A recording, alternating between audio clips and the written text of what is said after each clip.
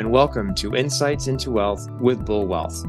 I'm Julian Smith, CEO of BULLWEALTH. Today, Kevin Van Dyke and Randy Gunn, two of BULLWEALTH's portfolio managers, and myself share some of our observations from 2023. Our discussion will be joined by Savva Cherdantsev, BULLWEALTH Director of Research and Investments, who will pose questions to each of us around how shifting interest rates have impacted the fixed income markets, why education is a key focus of BULLWEALTH's interactions with our clients, why select global equities outperformed others, how to reallocate to equities if you're underweight, and why due diligence is critical to understanding an investment manager's performance. Each of us will discuss our thoughts and insights into why these observations were key to some of our decision-making throughout 2023. As you know, we like to keep it short and simple, so we'll leave it to Savva to pose his first question.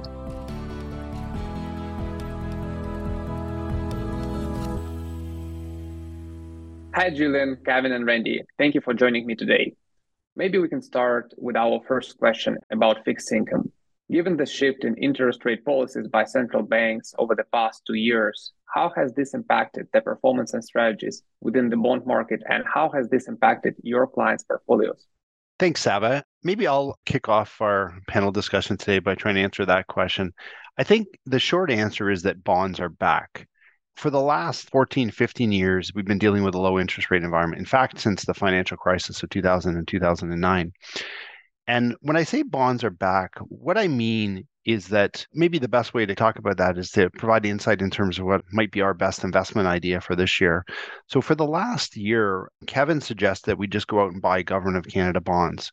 And these bonds were AAA rated, 1 year in term, and they were basically providing our clients with a return of over 5%. And our logic was, well, if interest rates continued upward, we'd be able to roll that 1 year bond into a higher yielding investment. If interest rates fall, then we get a nice capital gain for our clients. And then if we did get a market equity correction, well, we could sell the bond and redeploy the funds to equity. So it actually worked out quite well for our clients this year. I think the other thing that's worthwhile mentioning is we were going through our asset class optimization process. And what we do every year at this time of year, we sit down as a team and we figure out for each asset class, what are the return going to be for the next 12 months? And what's the risk associated with that asset class? And then we put them through an optimizer and get a bunch of different asset allocation simulations to see what works and what doesn't work. And when we did that last year, one thing that was obvious was that the fixed income asset class was going to be a larger percentage of our clients' portfolios. And I think if we go through that same process this year, we're going to have a similar outcome.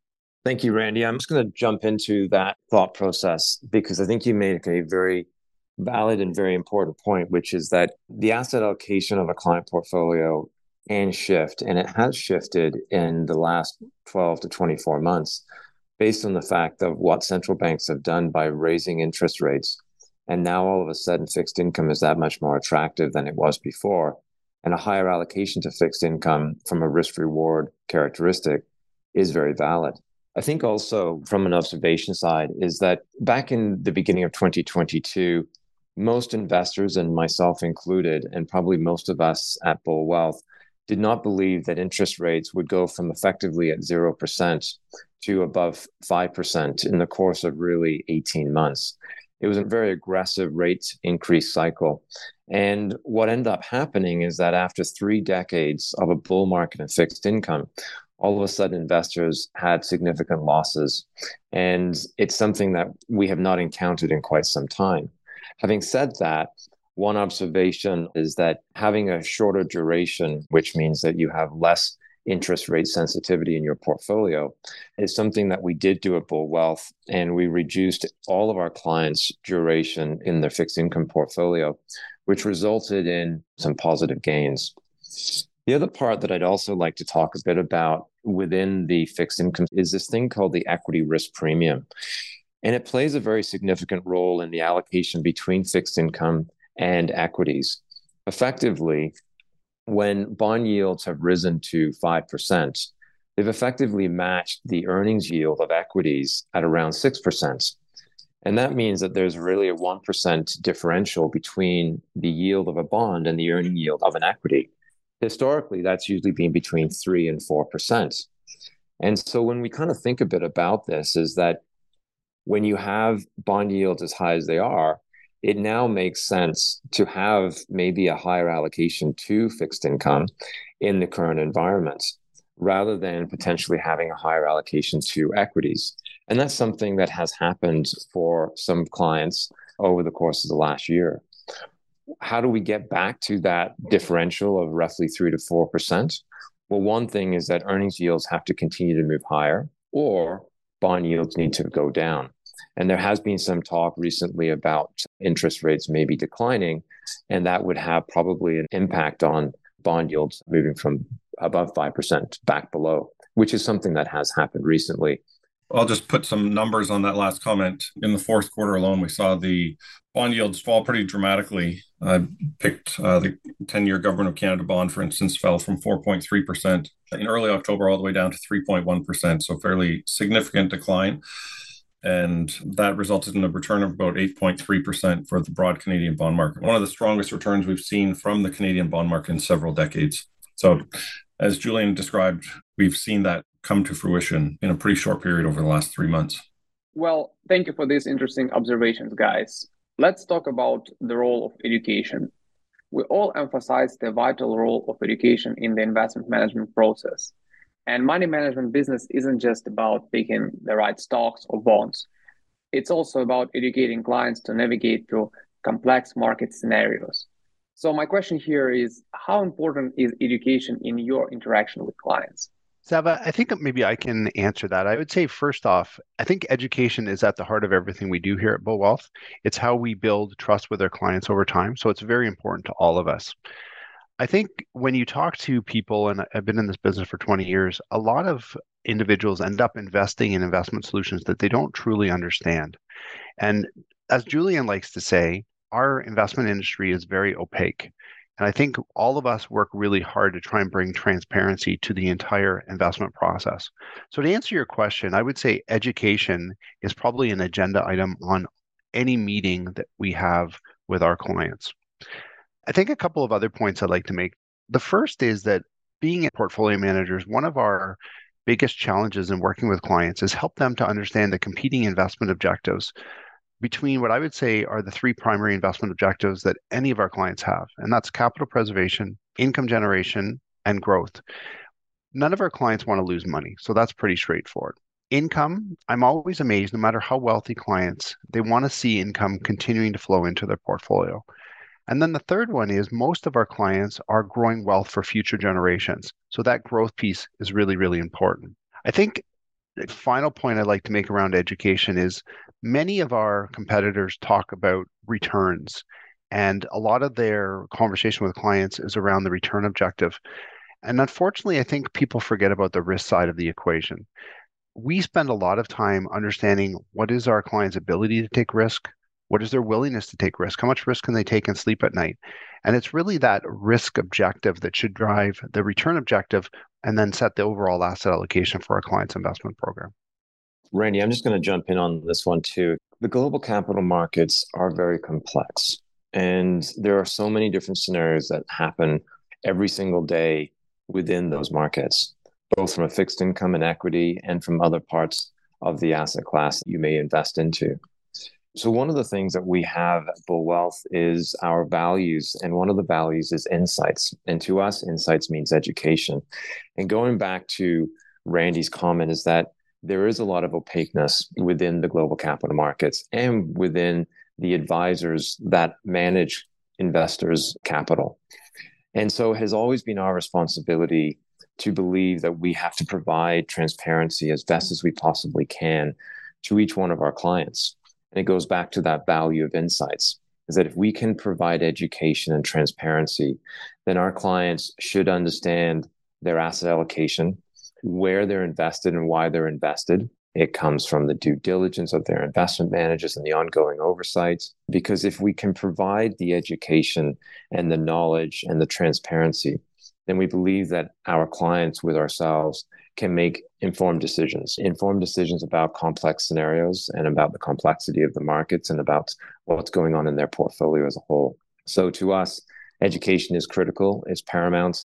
Well, thank you, Julian. Thank you, Randy, for your answers. So moving on to the next topic of global equity markets. The global equity markets have always been dynamic, but 2023 has been particularly notable in terms of market drivers and company performances.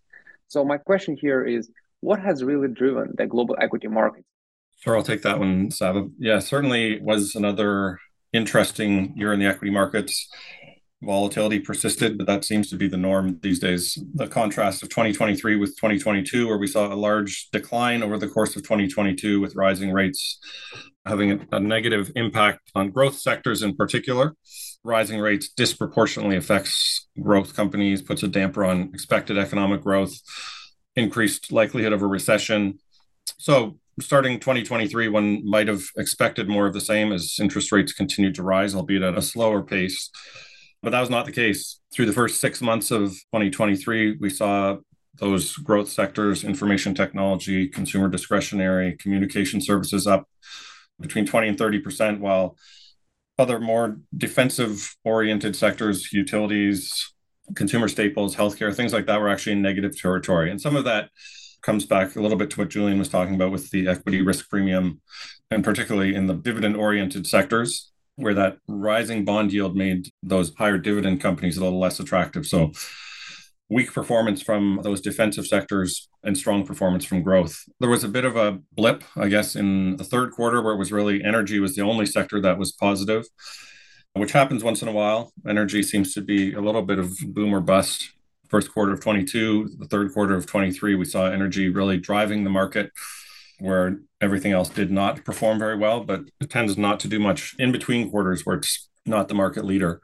So that was in the third quarter. And then things sort of picked up again in the fourth quarter, and we saw growth stocks perform well. And the overall result was that the global equity market was up around 23% in 2023. And again, to get back to that volatility, we saw global markets down 16% in 2022, and it's swinging back and forth.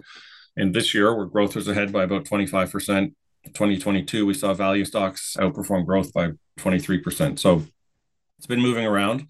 But what was surprising this year, when you talked about the market drivers or asked about the market drivers, was the concentrated nature of the market returns. So it's called the Magnificent Seven stocks. In the US, Tesla, NVIDIA, Apple, Amazon, Meta, Microsoft, and Alphabet were a huge part of the market returns. Extremely significant in the US, but even on a global scale, with stocks at the higher end, NVIDIA and Meta up in 200, 240% range, and the other five ranging anywhere between 50 and 100% over the course of the year. And they've obviously grown to become a larger part of the index. They're about 20% of the overall global market and accounted for about 40% of the global market return in 23. And then, as I said, even more so in the US, where they accounted for about 60% of the S&P 500 return. So 7 stocks accounting for 60% of the return. And that's because those 7 stocks gained roughly 70%, whereas the remaining 493 stocks in the S&P 500 were up around 12%. So it was a very narrow market. Thank you, Kevin. So moving on to our next theme here, in volatile and uncertain markets, making decisions about asset allocation, especially when considering moving from cash to equities, can be really challenging. So my question here is, how do you advise clients about reallocating to equities, especially when many are sitting in cash? Let me start by saying, as I mentioned a few moments ago, the global capital markets can be quite complex. And if we overthink them, then what ends up happening is we probably will make the wrong decision. And a perfect example of that is after the challenging 2022, most economists and probably investors thought that 2023 would see a recession and that equity markets would decline, which would potentially have 2 years in a row of declining equity markets. However, as Kevin just mentioned, that was not the case. The recession has not yet happened, or maybe just happening now. Instead, there was a pretty significant run-up in equity markets. But because of factors that happened in 2022, where there may be tax losses and people were taking those tax losses to offset some of the gains of previous years, their equity allocation may have been underweight. There may have been higher cash components because of the 5% yields that we're able to get now. All of those factors may happen that equities are underweight in a client portfolio. And so the question is how do you reallocate back into the equity allocation to get yourself back to the target? And there's an underlying theme that we've been talking about here, which is that asset allocation is key. And we do truly believe that. We come up with an asset allocation. We want to make sure that we stick to that as much as we possibly can. And so we try not to overweight or underweight, but at times that will occur. So when we try to reallocate back into equities, we try to do it in a non-emotional process. And the best way of doing that effectively is to understand how much is to be reallocated back to equities, and then effectively figure out a timeline that you would like to use to be able to get back to that target. And then once you're ready to go, is then to essentially allocate on that non-emotional basis, effectively on the first day or the 30th day or the 15th day of a month over a number of different months or maybe a couple of different quarters. And by doing that, you remove the emotion, because all of a sudden on the day that you think you're actually going to want to invest, the markets could be down and you're thinking, oh, maybe I'll wait another day. Or maybe the markets are up and you're thinking, oh, I've lost that gain. But if you remove the emotion out of it and you have it just as a day, then we do believe that reallocating back into equities is the best way to do it once you're ready to do that, and ultimately getting back to that target. Yeah, I think it's important to remain disciplined and stick with that long-term target asset mix. And that applies to asset classes, that applies to the mix within an asset class between different investment managers.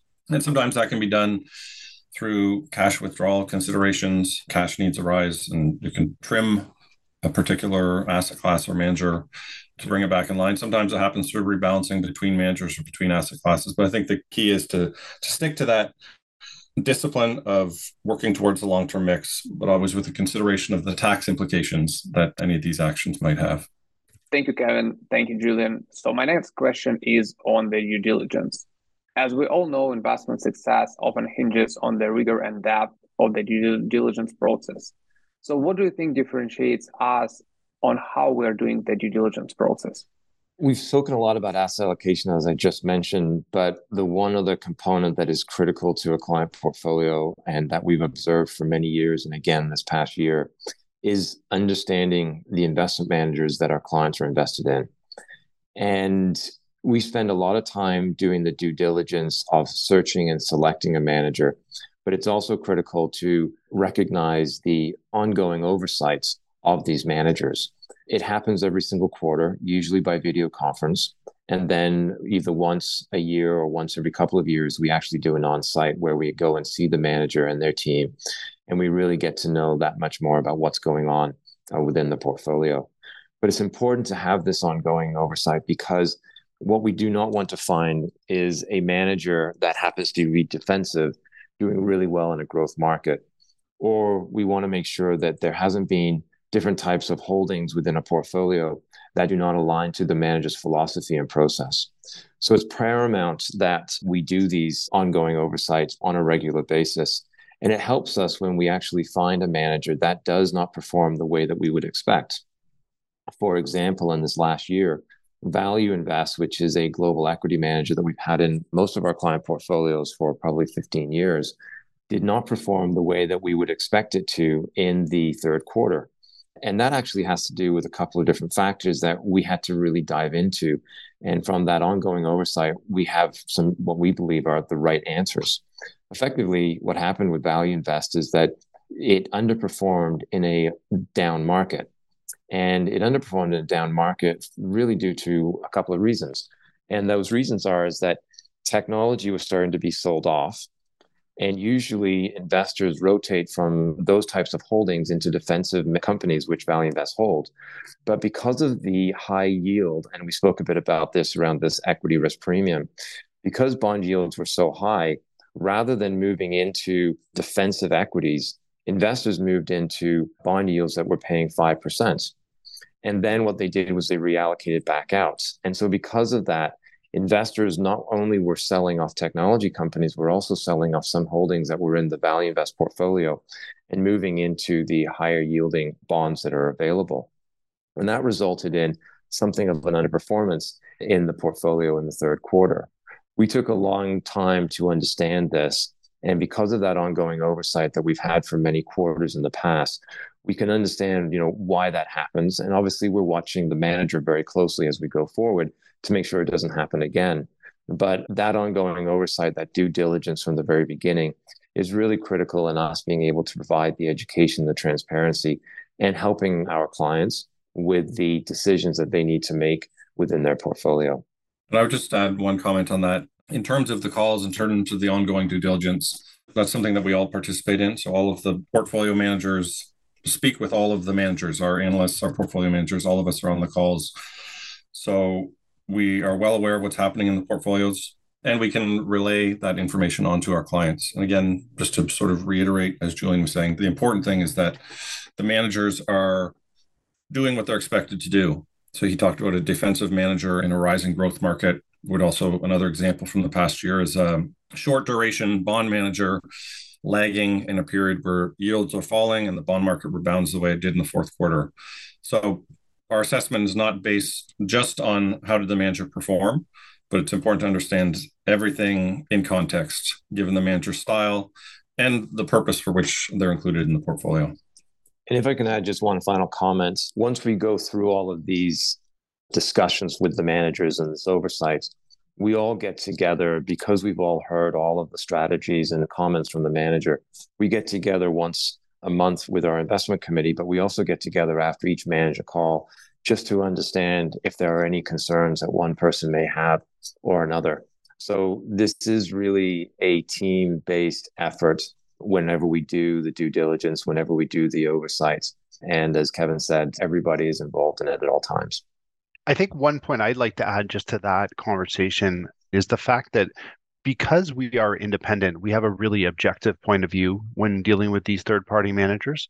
I'm sure everyone knows that we implement all of our investment portfolios using external managers, so they don't own us, we don't own them. So we can be very objective if it comes to having to fire a manager or make tough decisions.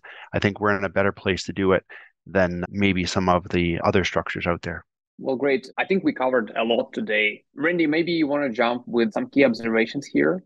Yeah, I think I'd like to leave our listeners with 3 key takeaways, if I may, Savva. I think the first is that getting the asset allocation decision right is probably the most important thing you can do when designing your investment program.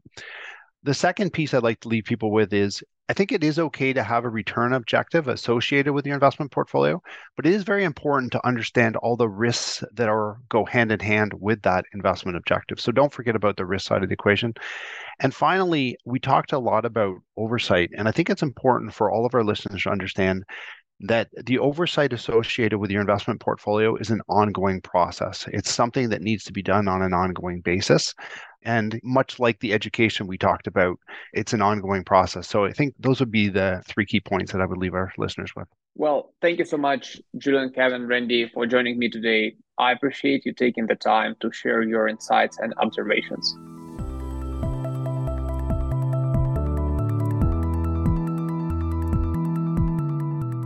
Thanks again for listening.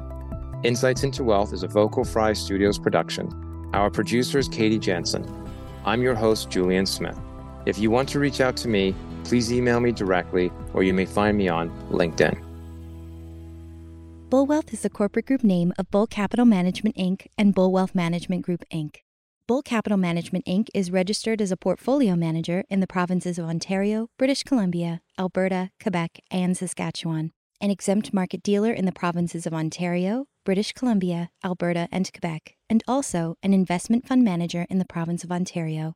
The information contained in this podcast is not intended to solicit or to provide research or investment advice to the listeners by BULLWEALTH or any of its affiliates. Also, receipt of the podcast by its listeners is not to be taken as constituting solicitation or giving of research or investment advice by BULLWEALTH or any of its affiliates. This podcast should not be copied, distributed, published, or reproduced in whole or in part.